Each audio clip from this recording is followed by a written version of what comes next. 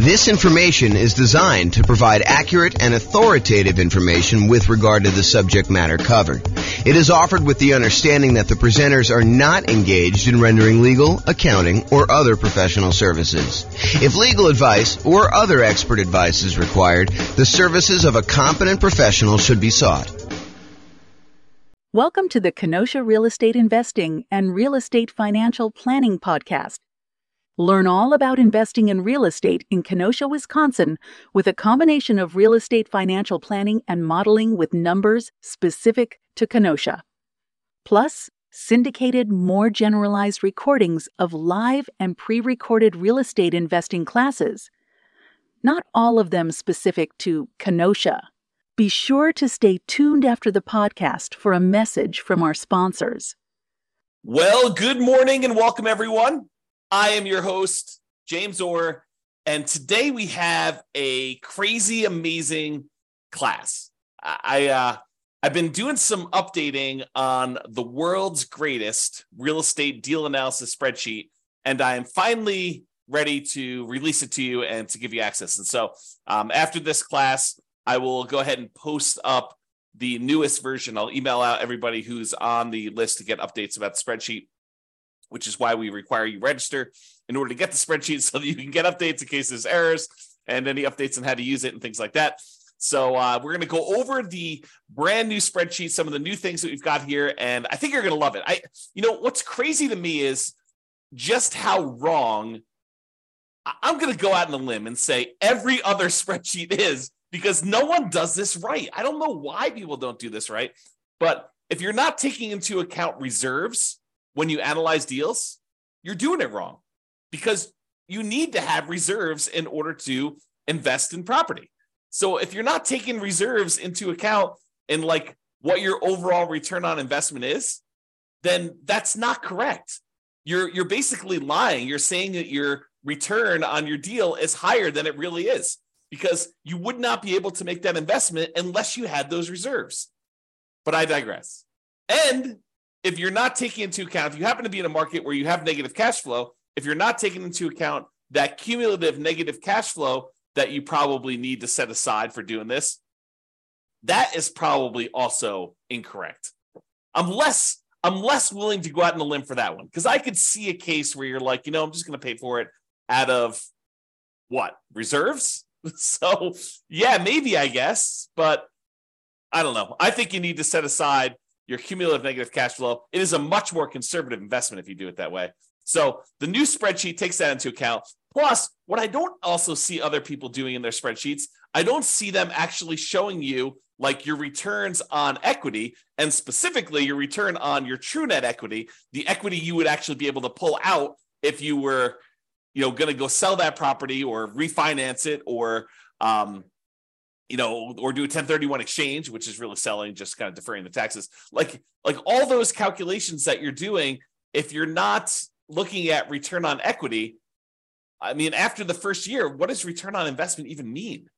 Because does it matter that 15 years ago you bought the property with $5,000? Don't you really want to know what your return is today on the amount of equity you have in the deal, that if you were to sell it, what you would need to beat if you were going to go invest in something else? And then what the cost is to access that equity? I mean, it blows my mind.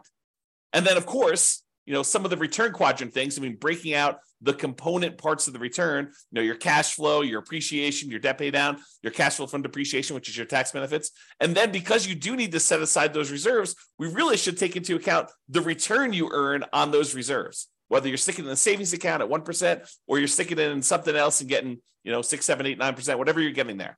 Okay. So brand new spreadsheet, updated. I think you're going to love it.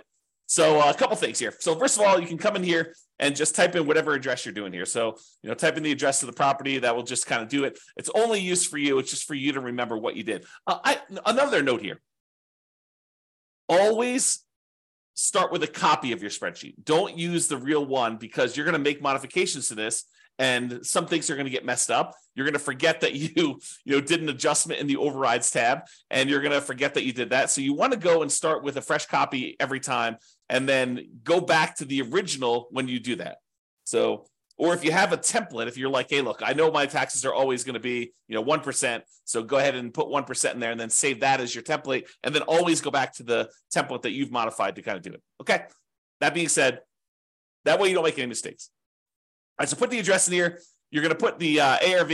I know I'm going to do a whole series on deal analysis. So I'm not going to go and actually analyze the deal and walk you through the deal analysis. We will do a lot of classes on those. I'm going to do a class on how to analyze 20% down, 25% down, all cash, lease option, creative financing, nomad, house hacking, BRRRR strategy. We'll do all of this type of deal analysis so that you understand how to analyze every single deal. And then, provided I can get to it, I do plan on allowing kind of a explanation for every city. So basically, any deal you have for any of the kind of modeling analysis that we've done for every city, you will be able to go and I will walk you through the deal analysis for every type of deal that we model in every city using that city's specific numbers and basically showing you the charts for the deal analysis spreadsheet. It won't actually be the spreadsheet. It'll be like my version of the spreadsheet on a website.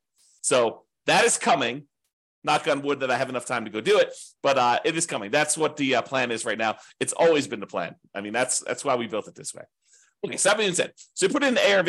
It does take into account if you're buying properties at a discount. So if you do, you bought the property for less than what the ARV is, it does adjust and show that you got this bonus return in year one from appreciation, like that. Basically, you got forced appreciation by buying the property at a discount, and then it does also show that your return on true net equity goes down after the first year because you got this massive return in year one from that bump. So I'm just going to put it back so that you can kind of see that. They put in your purchase price, whatever that's going to be. You put in seller concessions, whatever you negotiate with the seller to get them to contribute towards your closing costs, you can do that. That counts as a credit towards you. And then your down payment amount, put in 20% down or 5% down or 25% down. In this case, we'll use 25. Your closing costs, which we'll calculate here, and then show how much the closing costs actually are in dollars. So use the percentage.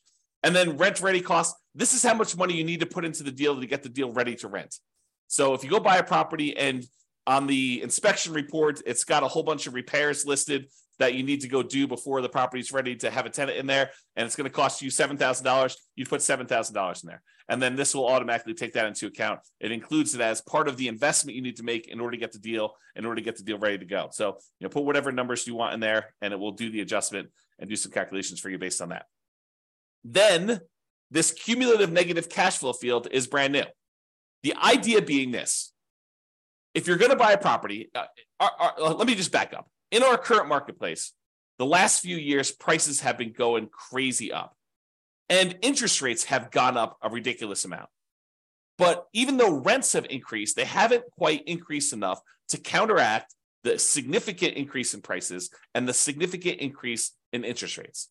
So in some markets, in many markets, I'll just say this, it is harder than ever to get good cash flow in every market. Okay. Some markets, you're going to have negative cash flow, especially if you put down a very small amount. If you're going to go do like house hacking, put 3.5% down, it's very likely with the interest rates where they are that you're going to have some negative cash flow on that. And what negative cash flow really is deferred down payment.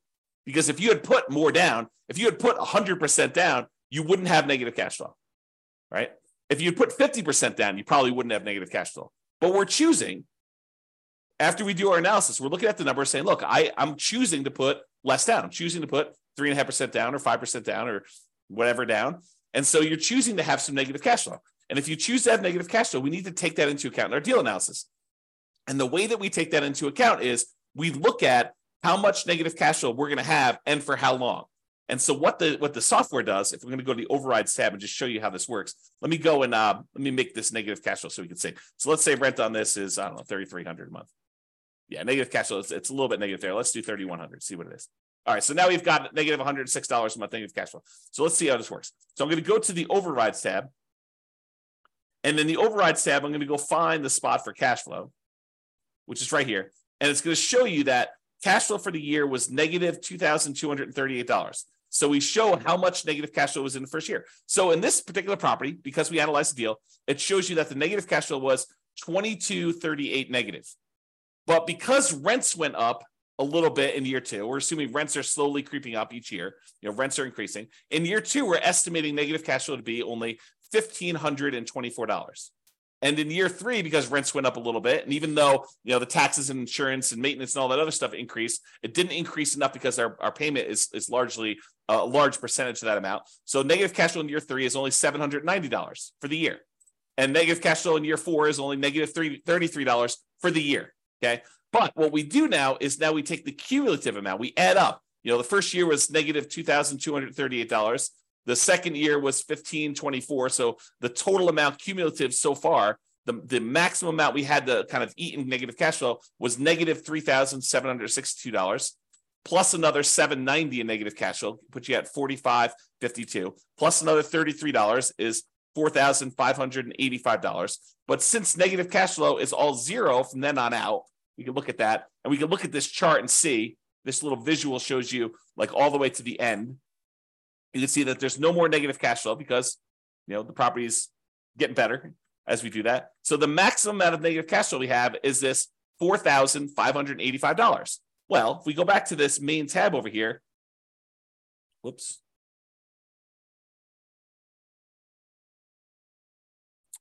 Looks like I got an error. I will fix that. There we go. So now it shows you the maximum amount of cumulative negative cash flow that you have on the property. And so it shows you how much you need to have set aside there. So now it says, look, you need this amount down, $110,000. You need this amount in closing costs, $4,840. You need this amount in order to make the property ready to rent. And we're going to need $4,585 set aside to get us through the entire estimated amount of negative cash flow we have in the property for the duration. And that's going to count all as how much we need in order to do the deal. The total amount we had to invest, which is now $119,425. So now whenever we do a calculation for return on investment, how much we had to put into the deal, we do it based on everything: the total down payment, the closing costs, the rent ready costs in order to make the property ready to go, and any cumulative negative cash flow over that entire time that we're likely to have negative cash flow on this property. So now the calculations for return on investment are correct. Before, they were not. Okay? Now, mortgage amount does that calculation, put in your interest rates, loan term, you put in how long it is. Private mortgage insurance, in this case, we're putting 25% down, so we don't have any private mortgage insurance, but if you did, you're putting 15% down, you put that in here. At what point do we drop the PMI off? So it'll calculate it only until you get to that point for loan to value, and then it'll drop it off. How much rent you're getting on the property. Vacancy, property taxes, calculates those. Insurance, HOA, utilities, put all that in there. Maintenance on the property, setting that aside. If you're going to go calculate a different dollar amount for capital expenses, you could set that aside here. Use the capital expenses spreadsheet that we have, totally separate spreadsheet for calculating how much you need in CapEx in order to do that. How much you're paying in property management, if you're doing that at all, unless you're doing it yourself. Land value and the type of property. So land value is going to be used to calculate your depreciation. The type of property for commercial or residential, either do a C or an R, and it does the adjustment for you there. And then estimate your effective income tax rate so that we can calculate what benefit you're going to get from that depreciation. And then we'll be able to do that calculation correctly. Okay, so you do all that, and then we've got these 9 kind of key areas to look at to determine the deal.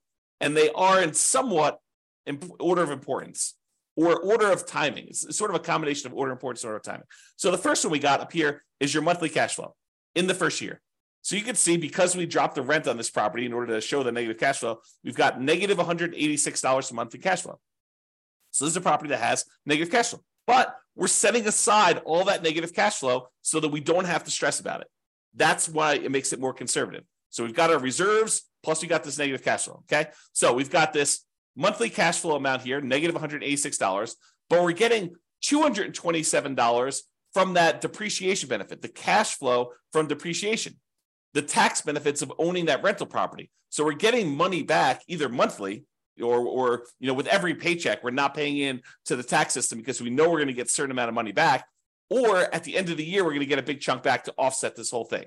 Okay, you look at it either way, but really you're saving that amount of money in taxes, so you're not having to do it. So in this particular case, because you have negative $186 in cash flow, but positive $227 in cash flow from depreciation, your total true cash flow, when we add those two together, is still positive. So this particular property has a positive cash flow, a positive true cash flow, I should say, of $40 a month.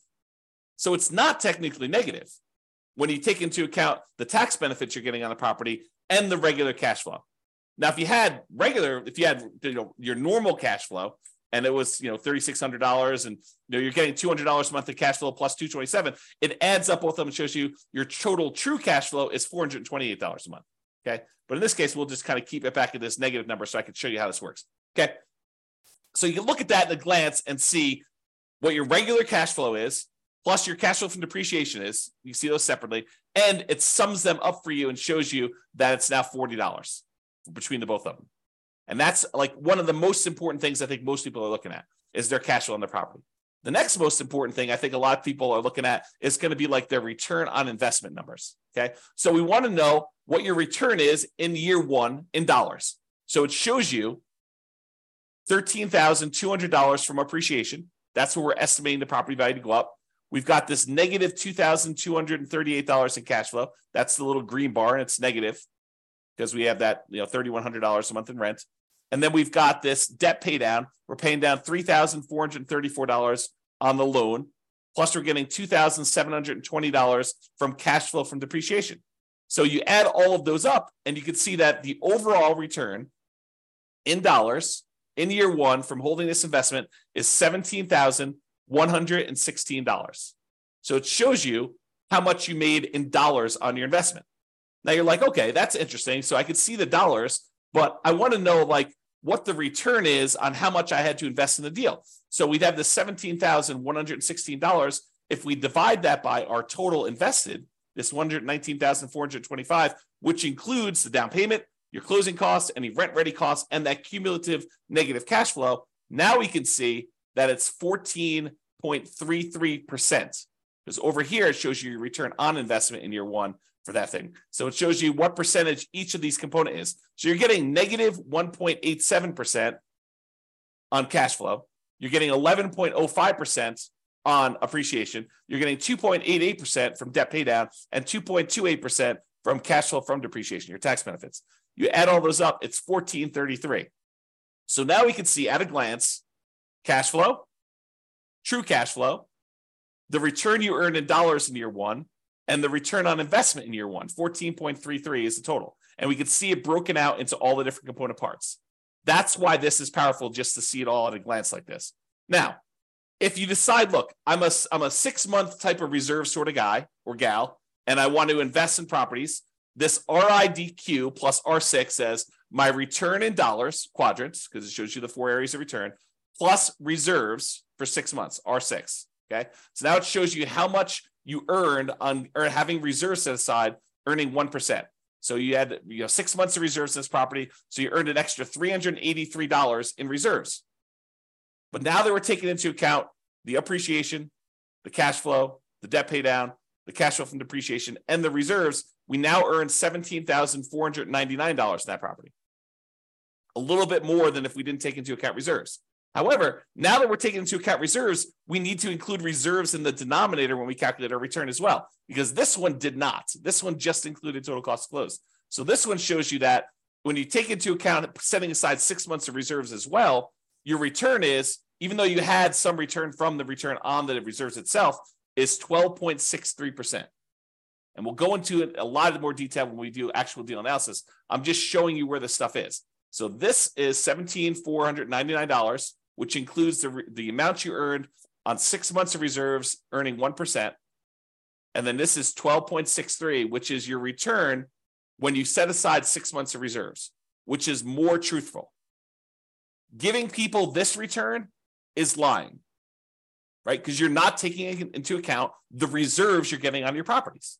The reserves you need to set aside in order to buy your properties. Okay? So now we know that if we actually put aside 6 months of reserves, and even if we earn 1% on those reserves, you have them in the savings account, which I think is prudent for if you have a small amount of reserves, then 12.63% is your overall return, including the return you earned on reserves and taking into account that you had to have the reserves in order to get this return to begin with. So this tells you your overall return. Now, if you're a person who says, look, I'd like to have more reserves, let's call it 12 months, a full year of reserves, but I'm going to take a good portion of that and I'm going to have that invested in something else, something that gets a higher return than just savings at 1%. So we do this one, RIDQ plus R12. R12 is 12 months of reserves, but now we're earning 7 or 8%. I think it's 8% on our reserve number. Okay. So now on reserves, we earned $3,066 for the year. So the total amount we earned is $20,182. Now, a couple of things to point out. Appreciation is the same for all three of these. Cash flow is the same for all three of these. Debt pay down is the same for all three of these. Cash flow from depreciation is the same for all three of these.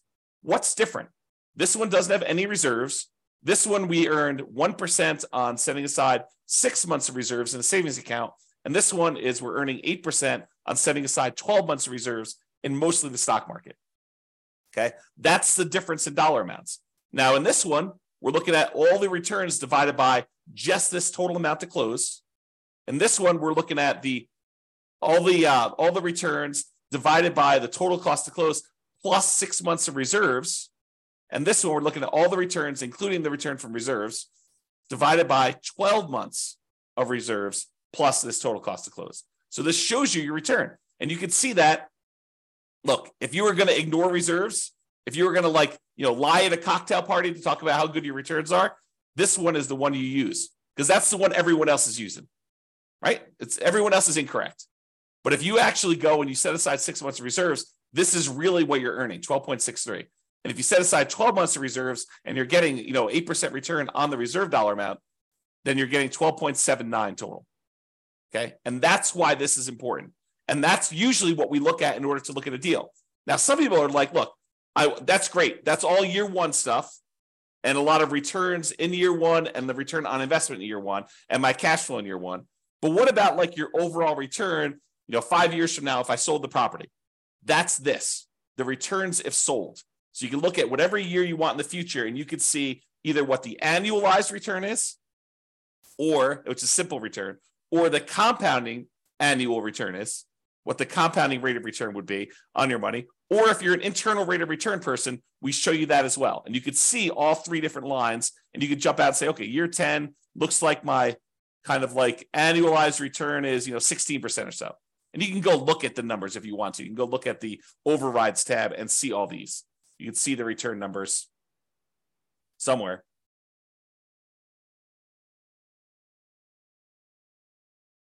There you go.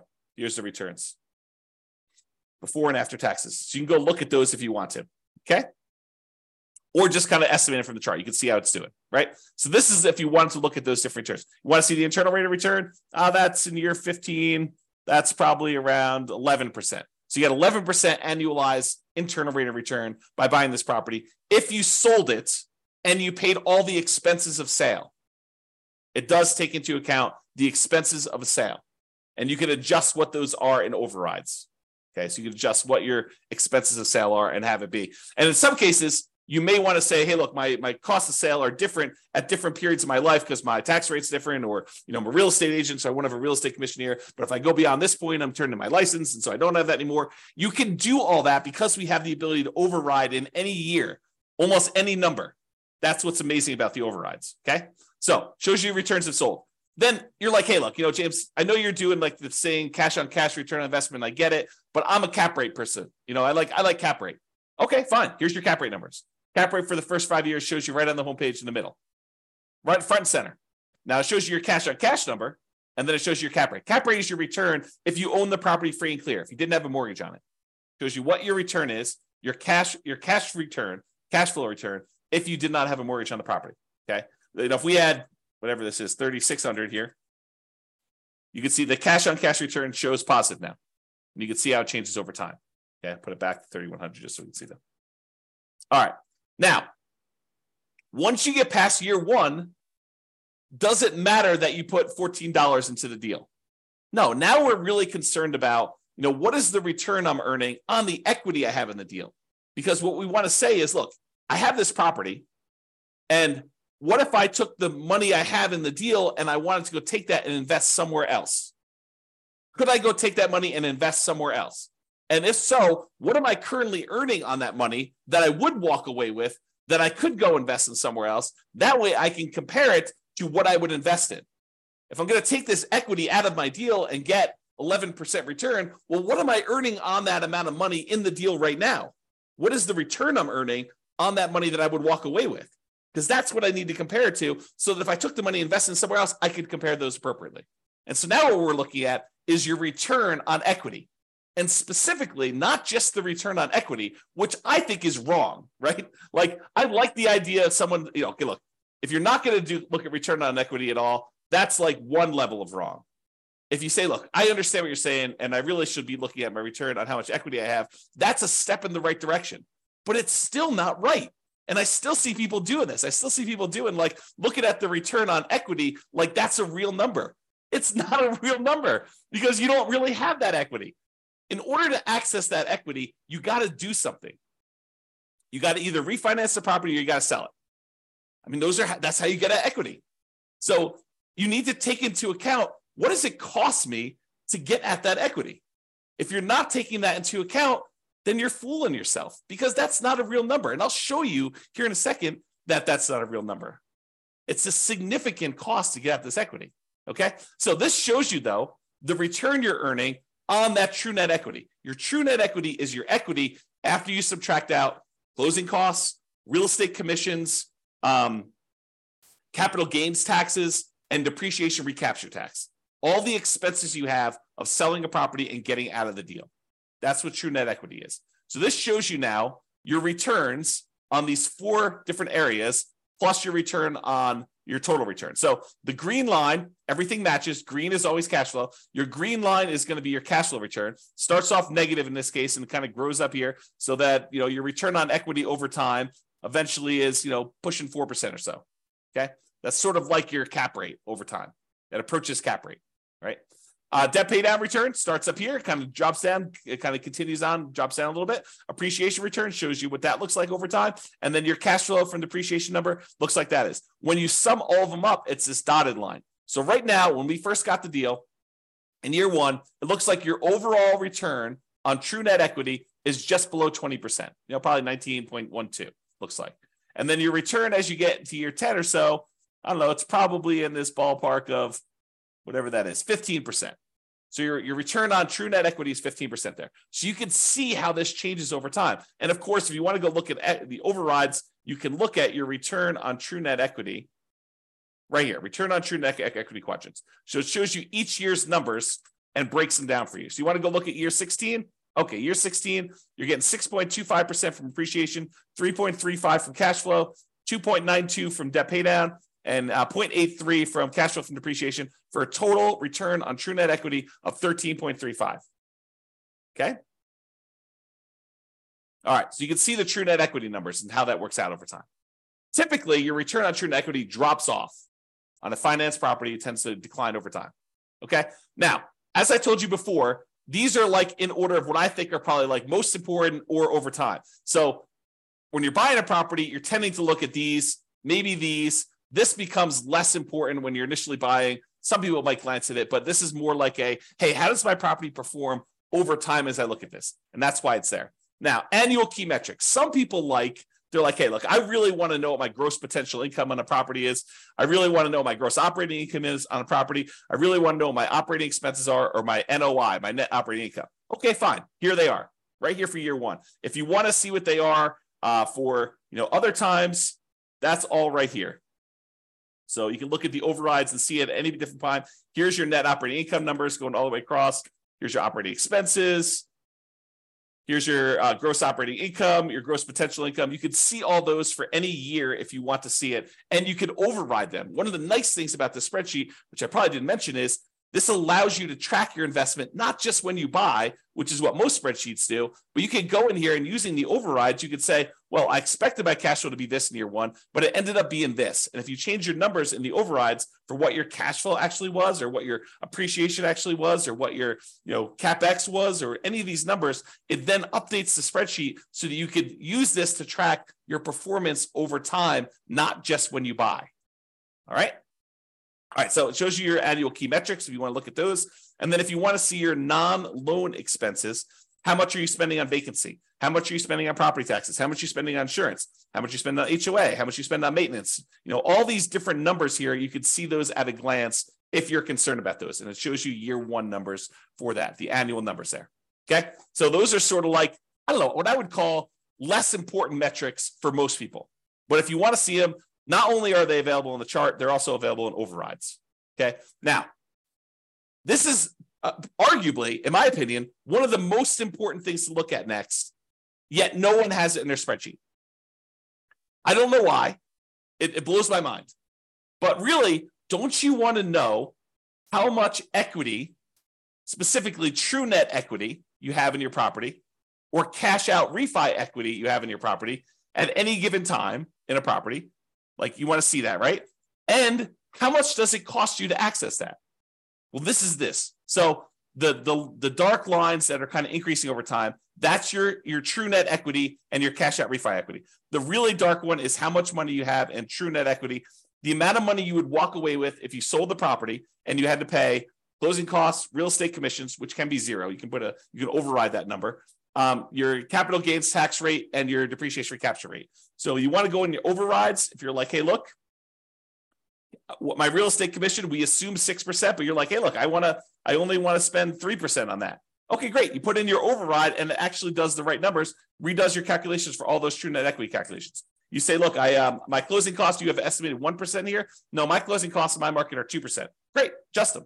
What about closing cost dollar? You're like, hey, it's not really a percentage. It's more like $5,000. Okay, put in $5,000. Or your real estate commission dollar amount. You want to change that? Or you want to say, my depreciation recapture tax rate, it's not 25%. I make less than that, so I'll put in my number. Or my capital gains tax rate, it's not 15%. I'm in that really low tax bracket. It's zero for me, at least for the first few years. Put in zero for a few years, then put it back up to 15. You can adjust all that, and it will do the calculations and update all the charts correctly for you. Okay, so this shows you how much true net equity you have. It's this dark line. So, by year 10 or so, you've got about $200,000 in change in true net equity. But what about if you wanted to do a cash out refi? Well, that's different, right? Because the cost to get at the money is different. And the amount of money you have to be able to get, because you can only go to 75% loan to value, is different. So your amount for your cash out refi is probably around, $170,000. And you could go look at the overrides and see the exact numbers, right? And you could also say, look, I don't do 75% loan to value for cash out refi. I got a guy that'll go to 82%. Great. Adjust to 82% right here. We have an adjustment for that. It's an override. So go ahead and do it. Or my cost to get out my refi, it's not 1.5% in order to do that refinance loan. It's only $500. Okay, fine. $500. Done. Just adjust that. And it does it for you. Okay. So this allows you to do that. Now, these dotted lines, they show you what percentage of the money you're taking out were expenses to get at that money. It costs you money to do a sale. It costs you money to do a refi. So how much did it cost you as a percentage of the amount of money you're taking out, right? Because I want to know, look, how expensive is this money to get at? And so these numbers show you how expensive it was. This like dotted line here shows you that, you're looking at this other scale, about 40% of the money that I would get out were spent in order to get at that money. That's really expensive money. It costs you 40% of the equity you're getting out. 40% of the money that you would have in hand, that's what it costs you to get at that. And it actually goes up over time in the first, 8 years or so. Then it starts declining a little bit. But even by year 20, it's still over 40. It costs you 40% to get at that money. And you're like, okay, I'm going to do a 1031 exchange. Great. Go and do the overrides and adjust for a 1031 exchange. Say, I don't have a real estate commission. Well, you probably do. I don't have closing costs, which you probably do. Okay, I'm not going to have to pay capital gains. Instead, I'm going to have to pay, $1,800 or $800 for a 1031 exchange intermediary. Okay, put those numbers in. I'm not going to have depreciation recapture now. Sure, but you're kicking the can down the road too. And so even though your costs may go down, you still have that later on. Now, this one is the darker dotted line is your cost to access cash out refi equity. Well, that starts at almost 40% too, but that drops off really quickly. So that by year 10, it's only about, 5% of the money that you're pulling out is what it costs you. So it's calculating what percentage of the money you're pulling out in order to access that equity. So this is your equities and the cost to access, and specifically your true net equity and your cash out refi equity. Honestly, it's probably like a true net cash out refi equity because we're looking at the cost there. Okay.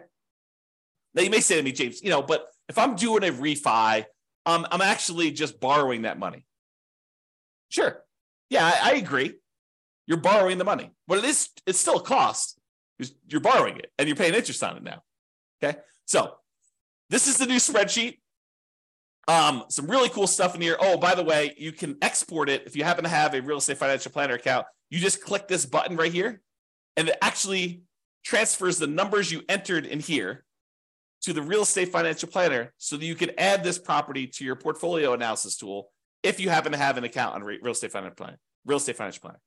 Okay. So that's the cool part about this. All right. I think I covered what I hope to cover, just kind of going over the new stuff, the existing stuff that's still amazing. And just to show you that this is the way you should analyze deals. And we're going to go over examples. I'll go over how to analyze every type of deal using the spreadsheet. I'll show you all the other stuff. We already have a class on where do you get each one of these numbers from? Like, where do you get seller concessions from?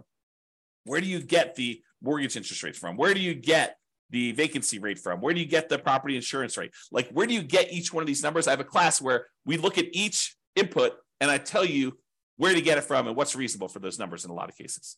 All right. I already have a class on that. Go watch it. It's on the website. It's on the podcast. But now it's got these new adjustments here to kind of do this. One of the adjustments I made, by the way, is I've removed some color. Color to me has meaning. And so in the first version of the spreadsheet, I got carried away. I was like, oh, this is pretty.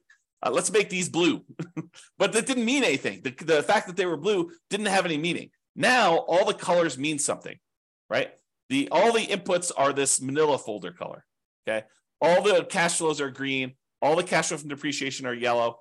All of the appreciation is blue. All of the debt pay down is red. And then all the other black and white ones are just black and white, right? And so color means something. If something is colored, oh man, I'm looking at things like this export to REFE button. I should probably make that gray. Maybe I'll make it black, right? Because color should mean something. And so we should all do that. And maybe I should make this gray. I don't know. But the color, and the charts, color means stuff. All right. And then over here, I tried to add some flash of color if you just show you like size of values. And if it's, part of the quadrants, it's still going to be that blue, green, red, yellow color. So you can see those at a glance as to which ones we're talking about and how all those work. And because in the previous spreadsheet, I tried to compress it and do like years 1 through 5, then year 10, then year 15, year 20. But I realized that, because the spreadsheet was locked down to protect you from messing up formulas, that you couldn't access year 12 easily. So now it's all open, which means that it just goes wide, right? So now you can go and keep track of your deal for 40 years. You have access to all that. All right. That's all I got. I hope you enjoyed the new updated spreadsheet. I know I certainly do. I'm really excited to teach these classes. We're planning on doing, as of right now, subject to change, we're planning on doing one new deal analysis class per week. And then for the podcast usually gets published. I think we're out. The class I recorded yesterday got published, got queued up to be published to the podcast in November. So it's May 3rd right now. So November is 6 months out. So we're currently 6 months ahead on what the podcast gets. All the Substack guys get access to it immediately, but the podcast stuff is delayed by about 6 months now, and it will continue to delay because we publish the podcast once a week. We do the classes daily. So every week of content that is live, the podcast guys, that's a month, approximately, 5 days, 5 weeks, somewhere around there. 4 to 5 weeks. So you get an idea. So trying to get to be a year ahead on the podcast, and then I'll evaluate what I'm going to do at that point. All right. That's all I got. Super excited for you guys. I will get the new version of the spreadsheet out to you, but I hope you enjoy it. Hope you like the new spreadsheet, and we will do deal analysis, and I'll cover a whole bunch of stuff for you. Thanks so much for coming on. Have a great day, everybody. Bye-bye for now. With home prices up, mortgage interest rates up, and rents up, but not quite enough to counteract the higher prices and interest rates, cash flow on rental properties in Kenosha is harder than ever. Book a call with the Real Estate Financial Planner to apply our proprietary 88 strategies to improve cash flow on your rentals. See the show notes for a link to schedule your call and improve your cash flow today. If you're a real estate agent lender, or professional in Kenosha that wants to help our real estate investor listeners, consider reaching out to learn about collaboration opportunities with this podcast. We'd love to add more value to our listeners by having you assist our investors buy, sell, and finance their real estate investments. See the show notes to schedule a call to discuss collaboration opportunities.